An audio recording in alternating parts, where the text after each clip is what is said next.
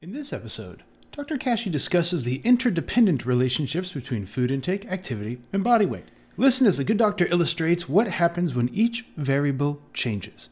Roll the intro!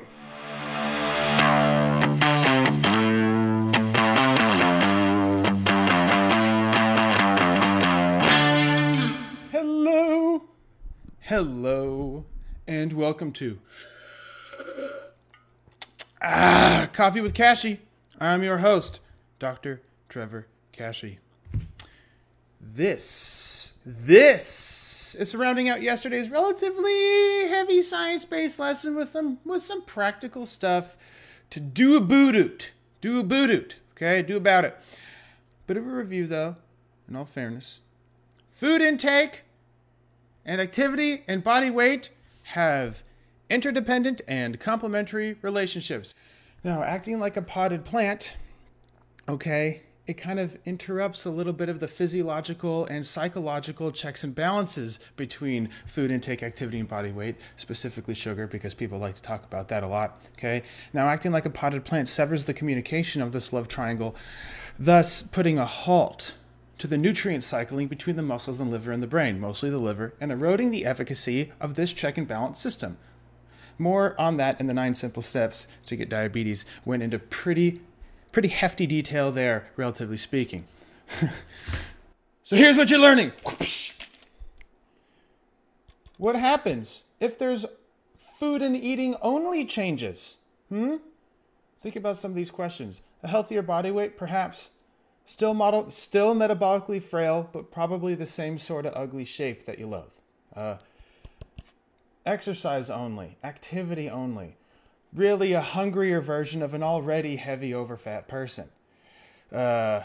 Although metabolically sturdier, as you have learned in the previous lessons. Definitely a decent option, okay? But it's essentially a hungrier version of an already heavier, fatter person. Lots of fat guys be running marathons and doing good, doing good physically. Same thing with the ladies, you know? Okay? And number 3, the combination of food and activity. A healthier body weight and a better shape and metabolically resilient. So these are the things that we're going to be discussing today, and in the context of the healthy body weight, whatever the heck that means. Well, at least you're going to get Dr. Kashey's bias, okay? That reminds me, this lesson is really about the true underpinnings of how to get a body that looks as good as it works and works as good as it looks. Why, in most circumstances, it actually means the same darn thing. Dr. Kashey's Transformation Challenge helps to perpetuate that sort of philosophy, and that challenge is coming up soon at smartpeoplecomehere.com.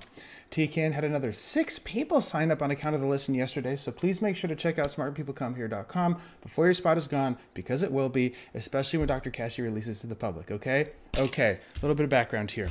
The liver, try as it might, puts forth a valiant effort, but ultimately fails as a replacement for walking and standing.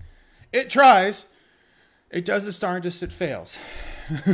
But taking on the brunt of the entire body's glucose disposal, sugar disposal, the liver wears a lot of hats. And again, it eventually gets tired. Let's just put it that way.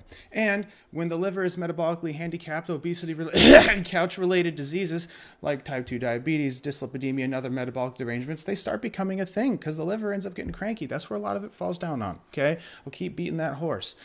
Now, the primer on this process was in the previous lessons, but that's a cute representation of what's happening really on the left side of this cartoon. Let me see. Boop. Remember, to the left. Everything in a box to the left. That's essentially what's happening here, where the body weight, activity, and food, they all get disconnected from each other. And weird stuff starts happening, okay? Now, as is the duty of anybody who gives a darn, the premise herein is that the blanket statements of diet centrism, right? Sugar is bad and sugar is toxic, lead to nastyisms like you are what you eat. And therefore, if you eat bad, you are bad. And see how this just furthers the disconnect and all of this stuff, okay?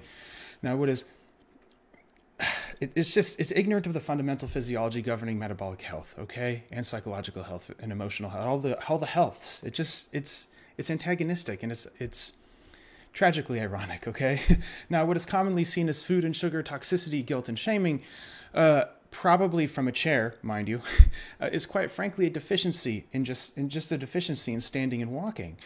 Using stored sugar and stored fat signals the body to replace that stored sugar and stored fat. That's a good thing, by the way. That is the point.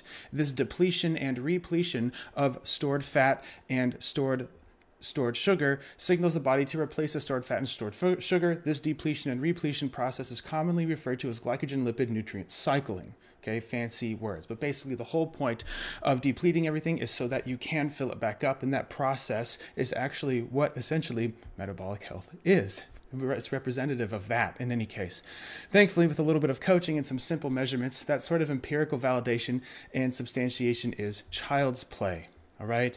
Now, this cycling maintains positive endocrine status. Your hormones and your hormone systems are happy and they communicate with the organs much better.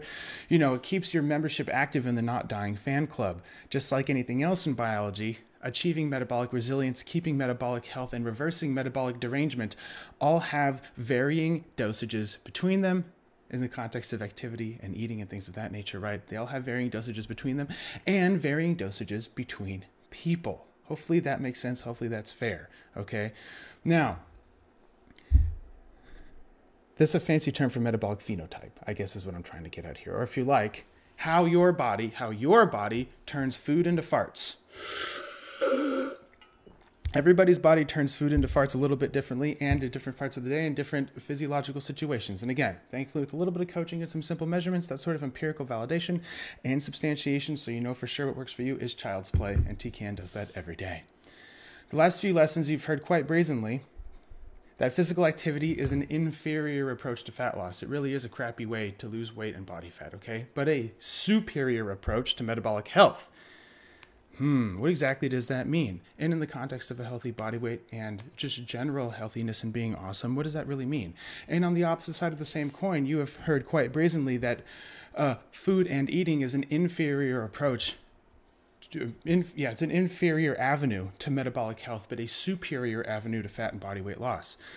Now, thermodynamics and other fancy words justifying these premises aside, it's far easier to describe the context of these premises in the middle part of this cartoon.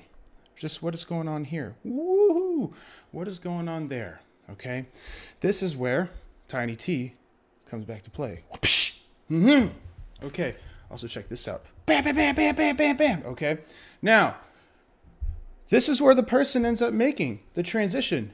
Maybe that person is you. Maybe you've been here before and you know exactly what's going on, where you make the transition between becoming a potted plant to going towards the center of this cartoon of using your body on purpose and with purpose, where what you eat and what you do and how you perform and how you feel and what you look like, they start to kind of coalesce with each other very well. Okay, again, this is where the person makes the transition from being a potted plant to using their body on purpose with purpose. You see body weight starts to trend down, food starts to equalize with the body weight, and then as activity starts to go up, then food starts to go up with it. And if you've been in TCAN long enough, you know exactly what this is. So make sure to give everybody a shout out there. If you're in that part of this process, it's so freaking cool. Okay, it's the golden ratio, we call it. Okay. This is where, after a combination of coaching and simple changes in food and eating and complementary changes in activity, there begins a reassociation process, reassociation between sugar and body weight and activity. They start to become friends again. And once you start eating enough for you and establishing reasonable eating patterns, body weight starts to become a healthier prospect again. And again, I'll explain what that means in a second. Essentially, after you start establishing what is enough for you and better eating patterns for yourself, body weight ends up going down.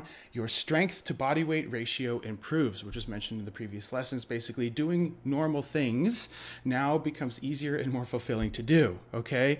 Therefore, activity becomes something that is more reasonable to do, and there's a potential to find enjoyment in it. This is essentially the definition of a healthy body weight, okay?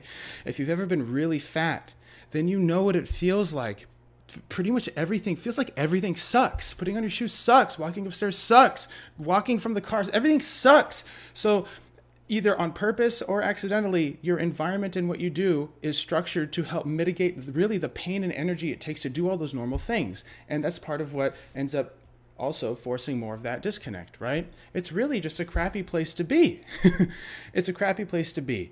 Now, I feel like this psychologically it gets represented psychologically and thermodynamically really in this graph at the same time. Again, since it feels like everything sucks, and for the most part it does suck, really then finding enjoyment in things that otherwise improve the quality of your life becomes exceedingly difficult as a function of body fatness. Essentially, the fatter you get, the more everything sucks. And the more everything sucks, why would you want to do anything? Right? This is functional from a biological standpoint and a psychological standpoint. It just makes too much sense. Okay? It's a crappy place to be.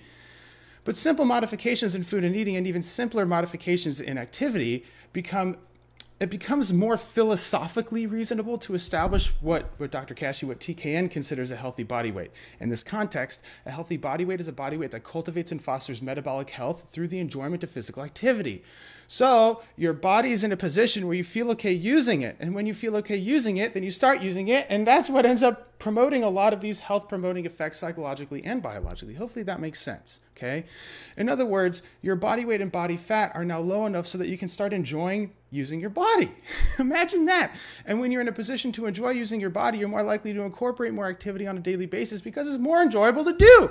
And you can get better at it. And like all sorts of other fun things in your life open up. You see legitimate results from it. And as you learned in the previous lessons about body fat deposition and muscle mass changes in the context of food and activity, your body fat will go down even if your total body weight stays the same. That is part of what's happening here, is that your activity goes up, but your food goes up with it. So your body weight might stay the same, but that nutrient cycling and redeposition of all those fuels end up changing the way your body looks because it's stored in different places, but that also means it's stored away from your organs where it's causing all of the communication problems in the endocrine system. Hopefully that makes sense, where your liver was its ears and muscles and liver were clogged with fat.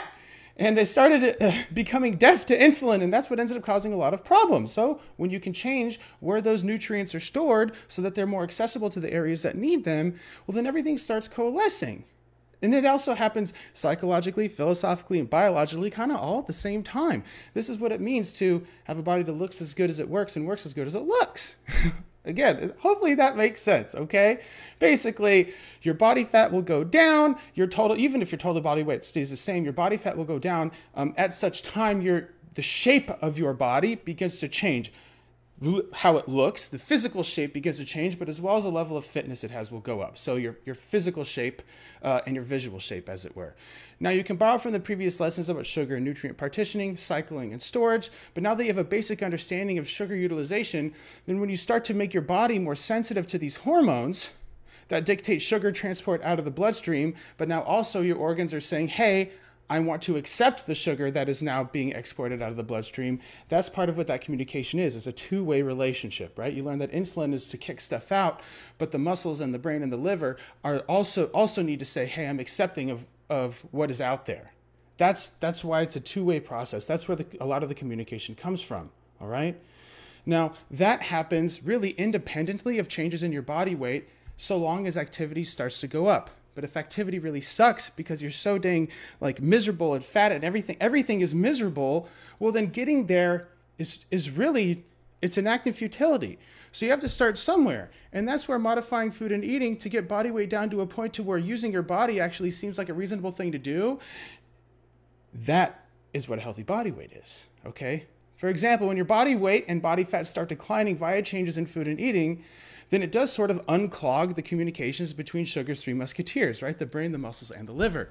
Since activity now becomes easier to do, physically easier, right? It's actually less work to do the same stuff from a thermodynamic standpoint, from a physical standpoint, and it is more joyful. It has the prospect of giving you more joy and fulfillment before, then you can start getting measurable benefits in the short term based off of how you might feel when you do it and after you do it. And then the real changes in metabolic health start happening. And then you really start redistributing all of those nutrients differently. And your body does end up changing shape. And this becomes a vicious cycle, turns into a virtuous cycle now, because all of those results end up prompting the behaviors that perpetuate all of the other positives. Right? Activity ends up shrinking a lot of the problems with food and eating and bolstering its benefits, and food and eating end up shrinking a lot of the issues with activity and bolstering its benefits. Why? Because you can eat more to support more activity. Okay? That's good stuff. Now, remember all of that jargon about insulin sensitivity and nutrient partitioning and nutrient cycling and all the lessons in previous lessons and a little bit of this lesson? That's what's happening here. That's what's happening. as your activity goes up, but your food starts skyrocketing with it. That's what's going on. That's what health is. That's what metabolic health is in this context anyway. If your muscles and your liver become more sensitive to the nutrients that you consume, then you're more likely to get those things stored in your muscles and your liver instead of around them and clogging them up.